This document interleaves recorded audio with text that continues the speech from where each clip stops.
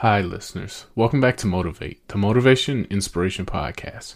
I'm your host, Dahi D, and today's guest is Jim Rohn talking about self-worth. I chose this episode because self-worth is one of the most fundamental things for success. Not only do you need to see yourself having something, but you need to get the skills, knowledge, and wisdom to be valuable enough to achieve it. Self-worth is also important because if we don't feel good about our lives, we won't keep our head on a swivel looking for better opportunities. And lastly, your work ethic will influence your self-worth because every time you do less than you possibly can, it'll decrease your self-worth. And Jim Rohn points out if we have an unconscious mindset of doing a little less each day, we end up becoming a little less. And if you want to achieve your goals, you need to focus on doing a little more each day, just enough so you're a better person than you were yesterday. Well, that's it for me today. Thank you all for listening. I hope you enjoyed today's episode.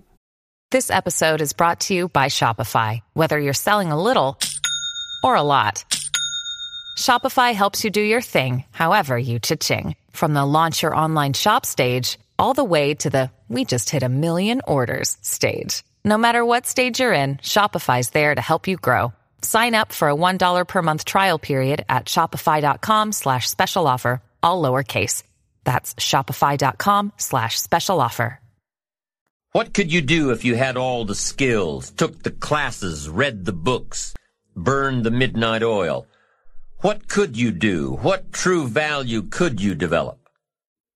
This is one of the better exercises. What could I become? What could I really do in the marketplace? In enterprise, home, family, experience, love, friendship, marriage.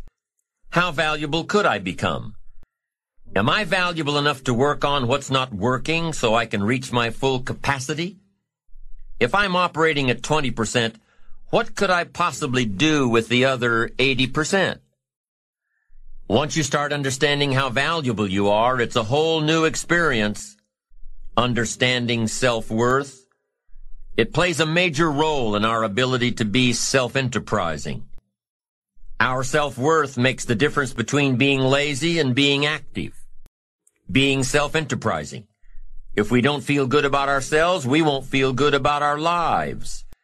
And if we don't feel good about our lives, we won't be very interested in looking for opportunities. Enterprise is always better than ease. Every time we choose to do less than we possibly can, it affects our self-confidence, our self-worth. If we keep doing a little less every day, a little less, every day that we keep doing a little less, we are also being a little less. Can you imagine what you'd end up being after 10 years of doing a little less every day? It's devastating. Think about it.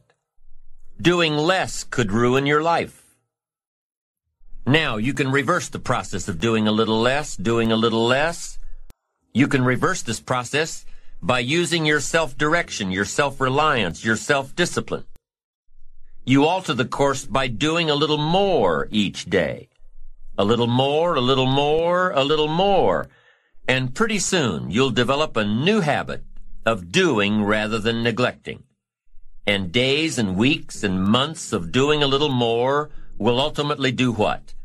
It'll increase your confidence and your courage and your creativity and your self-worth. In the end, it's how we feel about ourselves that provides the greatest reward from activity and enterprise. It's not what we get or what we accumulate that makes us valuable. It's what we become that makes us valuable. Success isn't in the having. Success is in the doing. It's the process of doing that brings value. It's the activity that transforms our dreams into reality, that converts ideas into actuality. Let me tell you what I think most messes with the mind. I think that simply doing less than you can messes with the mind. It causes all kinds of psychic damage. I think being less than you can be, trying less than you could try, doing it with less enthusiasm than you could do it, messes with the mind. It somehow damages the mind. It damages our self-image. Because here's what I've discovered happens. The minute you turn this around and start extending yourself, you'll see immediate rewards. Maybe not monetary ones, not yet, but it's how you feel about yourself that's the greatest value. You see, it's not what we get that makes us valuable, it's what we become.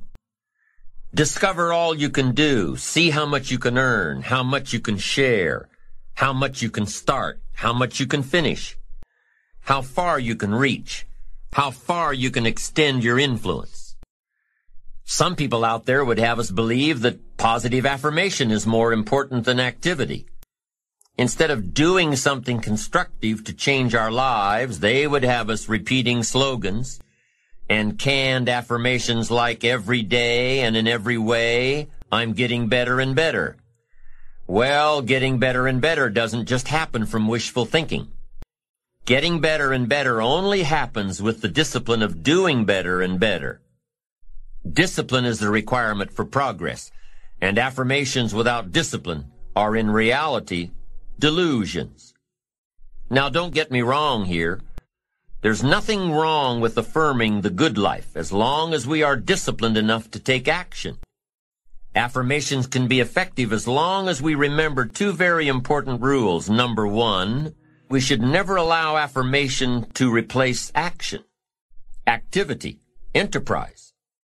Feeling better is no substitute for doing better. And number two, whatever we choose to affirm must be the truth. If the truth happens to be that we're broke, the best affirmation would be to simply say, I'm broke. Wow, face it, accept it, be responsible for it, and change it. By admitting that you're broke, by saying it out loud, you'll probably be disgusted enough to start the thinking process on how to change it. Anyone saying I'm broke with conviction will most likely be driven from ease into action. Confronting harsh realities has an incredible effect. Confronting the truth and then applying the discipline to express the truth instead of disguising it inevitably leads to positive change. And reality is always the best beginning. You see, within reality lies the possibility to create our own personal miracle. Our own personal miracle. And the power of faith starts with reality. If we can bring ourselves to state the truth about a situation, then, as the saying goes, the truth will set us free. Here's another old saying, faith isn't faith unless it's all you're holding on to. If your life and circumstances have resulted in a situation that is ugly, call it ugly. If you've lost it all, admit that you've lost it all. Be responsible to it. And if faith is all you've got left, use it.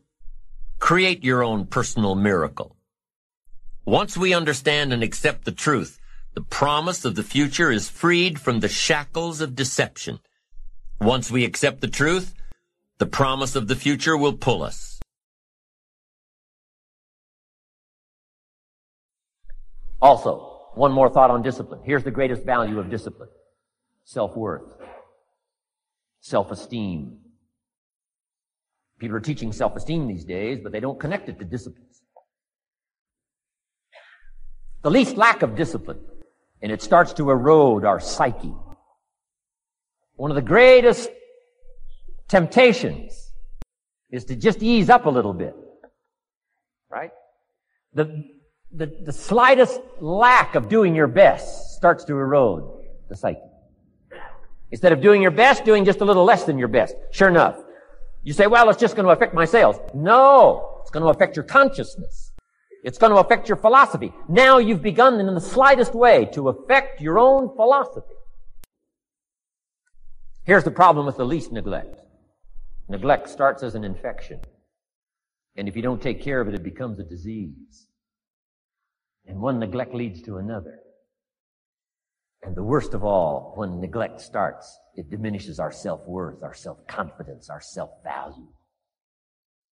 You say, well, how can I get back my self-respect? I'm telling you, you don't have to go to 29 classes. All you have to do is start the smallest discipline that now corresponds to your own philosophy, like I should, and I could, and I will. No longer will I let neglect stack up on me so that I will have the sorry scenario 6 years from now, giving some excuse instead of celebrating my progress. That's the key to discipline. Okay? Let's get kids involved in the least of disciplines.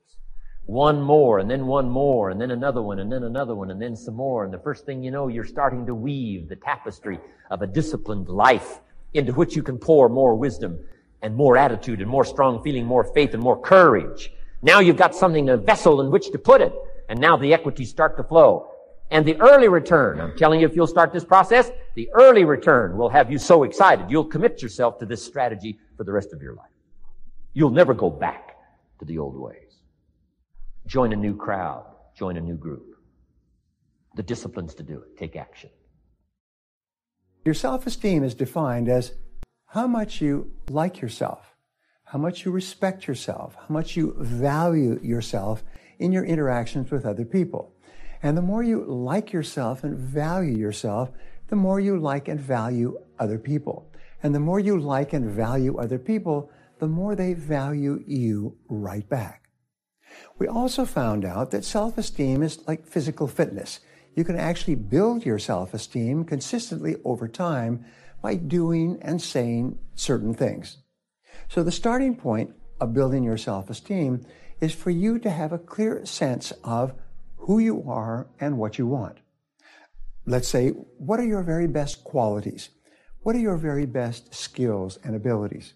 What are the things that you do or have done in the past that account for most of your success? When you think back on the things that you're good at and the things that you enjoy and the things that make you happy, you'll find that you like yourself and respect yourself even more. A second way to build your self-esteem is to set goals. Is to say, if I could achieve anything at all in life, what would I like to achieve in the weeks and months and years ahead? And write it down, write it down, write it down. Here's what psychologists have discovered. Setting big goals for yourself improves your self-image and raises your self-esteem. You actually like yourself and respect yourself more when you have big goals for your life. You have more self-confidence and you're happier about yourself. A third way to build your self-esteem is through self-discipline. We say that self-esteem leads to self-discipline, and self-discipline increases your self-esteem. So that means setting priorities on your work, saying to yourself, what is the most important thing I could do right now? And then disciplining yourself to do that. Now here's the key, and it's the great key to success. It's called task completion. Whenever you start and complete a task, your self-esteem goes up. You like and respect yourself more. You feel like a winner because completing a task is like crossing a finish line. It gives you a feeling of winning. So if you start and complete any task, your self-esteem goes up. If you start and complete your most important task, your self-esteem goes whoosh, it goes up very high and you feel sometimes exhilarated. Your brain releases endorphins, which are called nature's happy drug. They make you happy. And not only that, they motivate you to want to do more things and to do them better and to do them sooner as well. So those are some of the ways to raise your self-esteem, and especially underline everything that you do by repeating the magic words, I like myself. I like myself. I like myself. Know who you are. Set clear goals. Work on the most important things that you can do to achieve those goals, and discipline yourself to complete your tasks. And your self-esteem will go up and up and up.